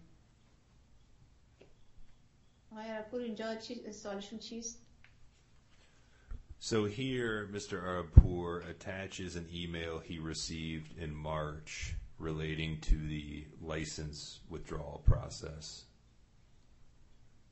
اینجا آقای عربپور یک ایمیلی رو وصل کرده یا برای ما فرستاده که مربوط میشه به مجوزی که برای در آوردن پولشون هست. He attaches the license form filled out and notes that he was unable to do this prior to March 31st, and this is now occurring in June and July of that year. ایشون اون فرمی که فرم مجوزی که ما فرستاده بودیم رو پر کرده و میگه که نتونستن قبل از 31 مارچ اینو انجام بدن. این در حدود ماهای جون و ژوئیه انجام میشه. Can we turn to Exhibit 20?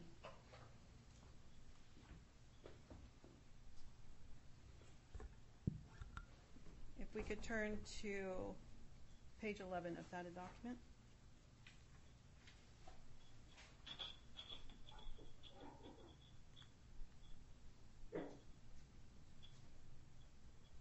If you could look at the paragraph that begins in 2020.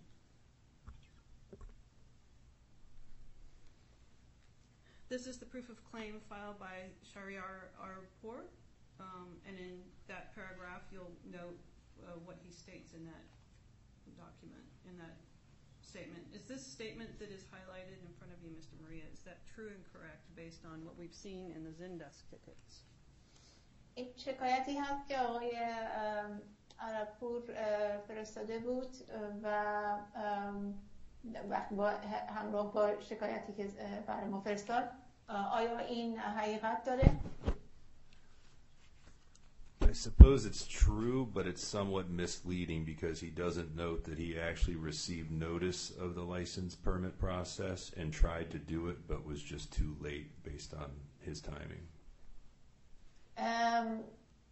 میشه گفت که حقیقت هست، ولی چیزی که هست ایشون نمیگه که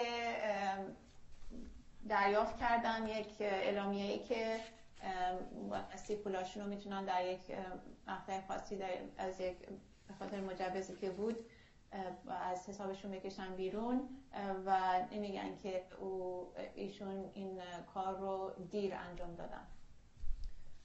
Let's look at Exhibit 19, page 4, which is another claim filed by Mr. Arabpour. مدرک 19 صفحه 4 یک شکایت دیگه که آقای عربپور فرستادن.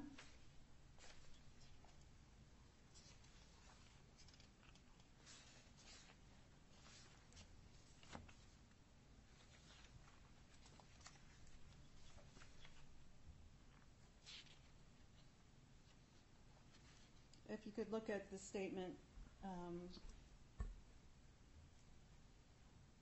on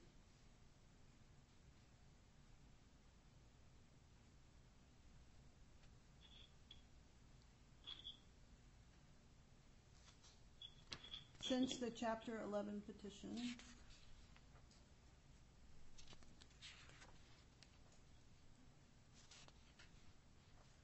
you see that statement?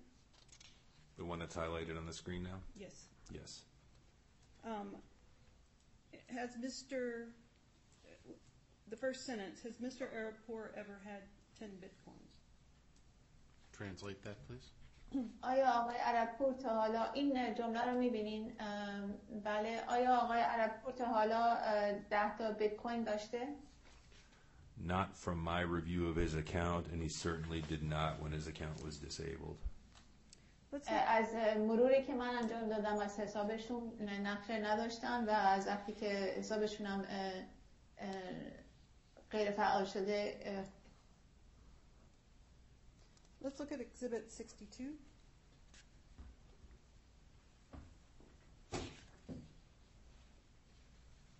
مدرک 62.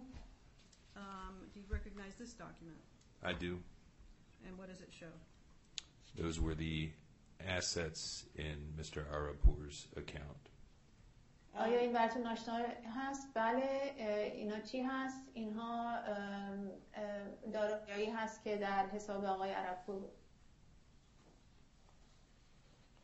How much is the total value as of the petition date, May 8, 23? کل ارزشش در تاریخی که درخواست کردن 8 می چقدر است؟ It was a little over $8,400, and I think today it's worth a little over $9,000. یکم بیشتر از $8,400 بود. فکر میکنم امروز ارزشش حدود $9,000 هست. What is the value today of 10 Bitcoin approximately? ارزش 10 تا بیت کوین ارزش امروزه 10 تا بیت کوین چی هست تقریبا؟ I haven't looked at today's price, but yesterday it was around 43,000 for Bitcoin, so that would be about $430,000 US. من امروز نگاه نکردم ولی دیروز حدود 43,000 دلار بود که میشه حدوداً 430,000 دلار آمریکایی.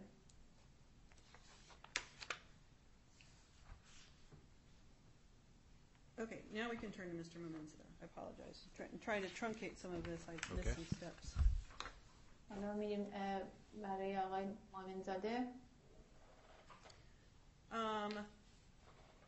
Let's look at exhibits. Move for the admission of exhibit 62, please.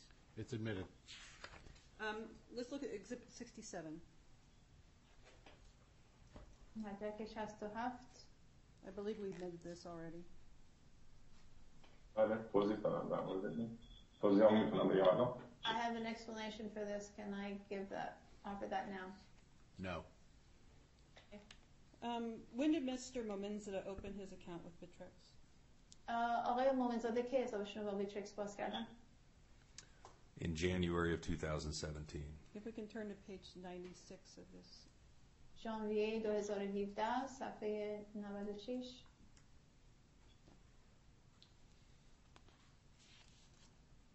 Does that correspond with the first login by Mr. Momenzada? It does. آیا تطبیق داره با اولین وقتی که آقای مومنزاده لاگین کردن؟ بله. Can you describe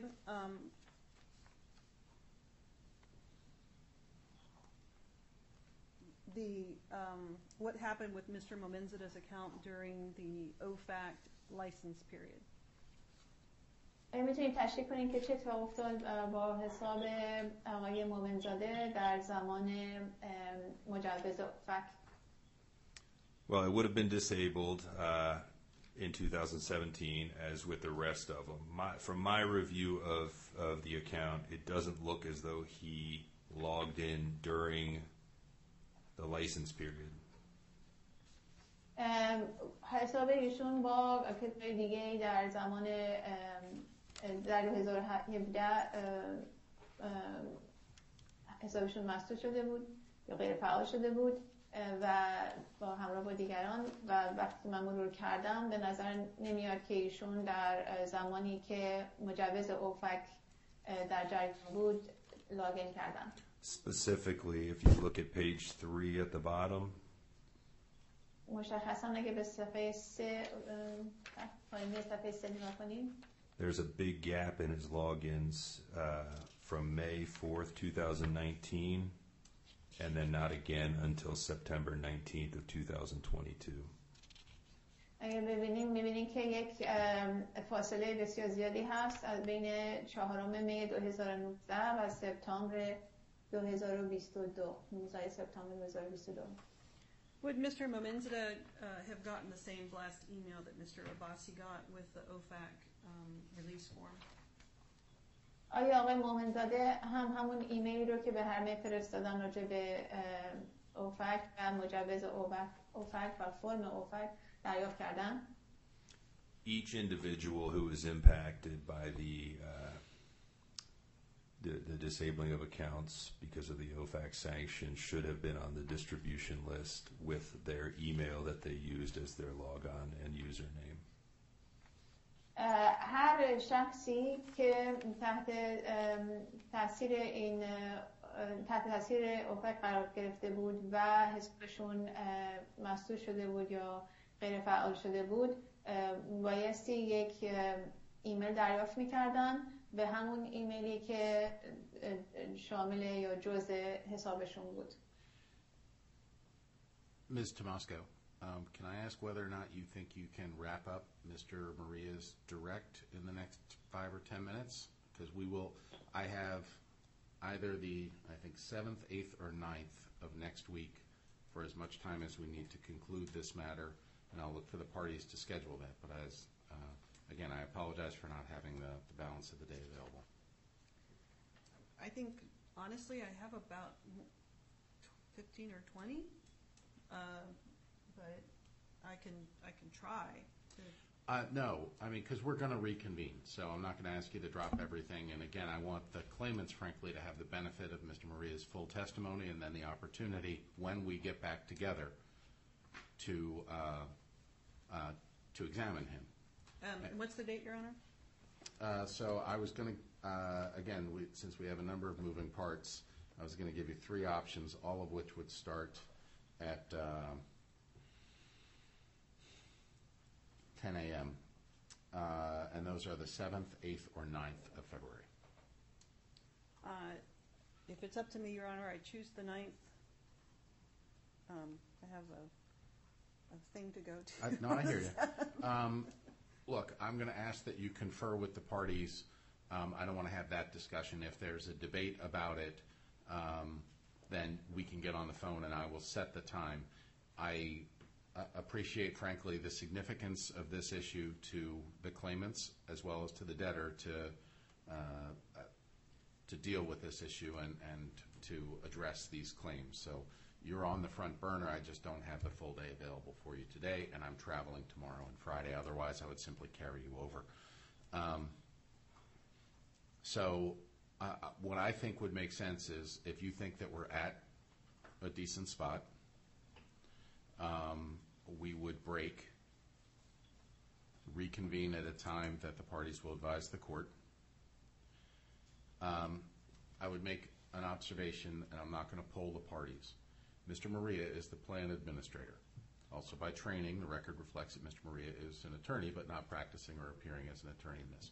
Typically, the court would direct that a witness not discuss his testimony during a break or an interval. Here we have a break that may be as long as a week, and the fact of the matter is that Mr. Maria is the client and the plan administrator. I will relieve Mr. Maria of any admonition, and I note that I'm less concerned about that issue because Mr. Maria's testimony is tracking testimony that the court has already heard from Mr. Maria in another context, not minimizing the significance of it, but I also note that the direct is not concluded.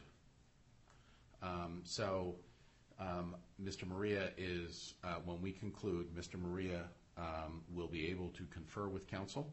Counsel is obviously bound by the appropriate rules and understands the game, or the, it's not the right word, understands the context. But I think that it would be cumbersome to impose that admonition for the space of a week on Mr. Maria. Madam Interpreter, I would ask, I trust that the gentlemen that are on the screen were able to largely understand my comments, but I would ask that you translate as follows. We will have to stop the proceeding now due to my schedule. ما باید الان جریان این دادگاه رو خاتمه بدیم برای امروز به خاطر پرونده‌های دیگه که من دارم. I have another trial starting in a few minutes.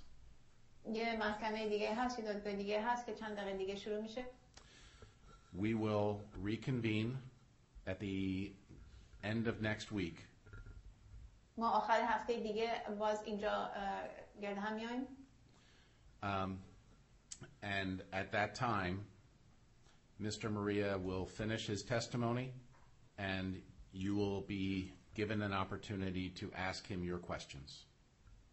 در اون موقع آقای ماریا شهادت خودش رو به اتمام میرسونه و شما فرصت خواهید داشت که ازش سوال بکنید.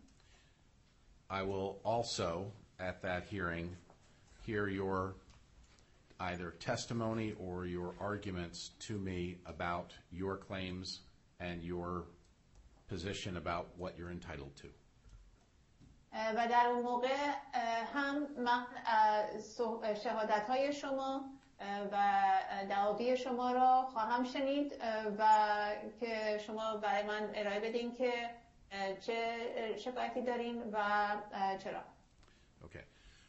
With that, I apologize for not being able to do the entire hearing today and for any inconvenience with trying to finish it next week. But with that, we will conclude today's hearing and we will reconvene shortly. Okay? Your Honor, do we have a date for them? Did you? The proposed date is the 9th, 9 فوریه جمعه دیگه. and it would be at 10 a.m. Eastern Time in the United States. 10 صبح وقت شرقی آمریکا. All right. I appreciate your patience, and I will look forward to seeing everyone in a week. We stand in recess. تشکر. خداحافظ. Thank you. خیلی متشکرم. خدا نگهدار. خداحافظ.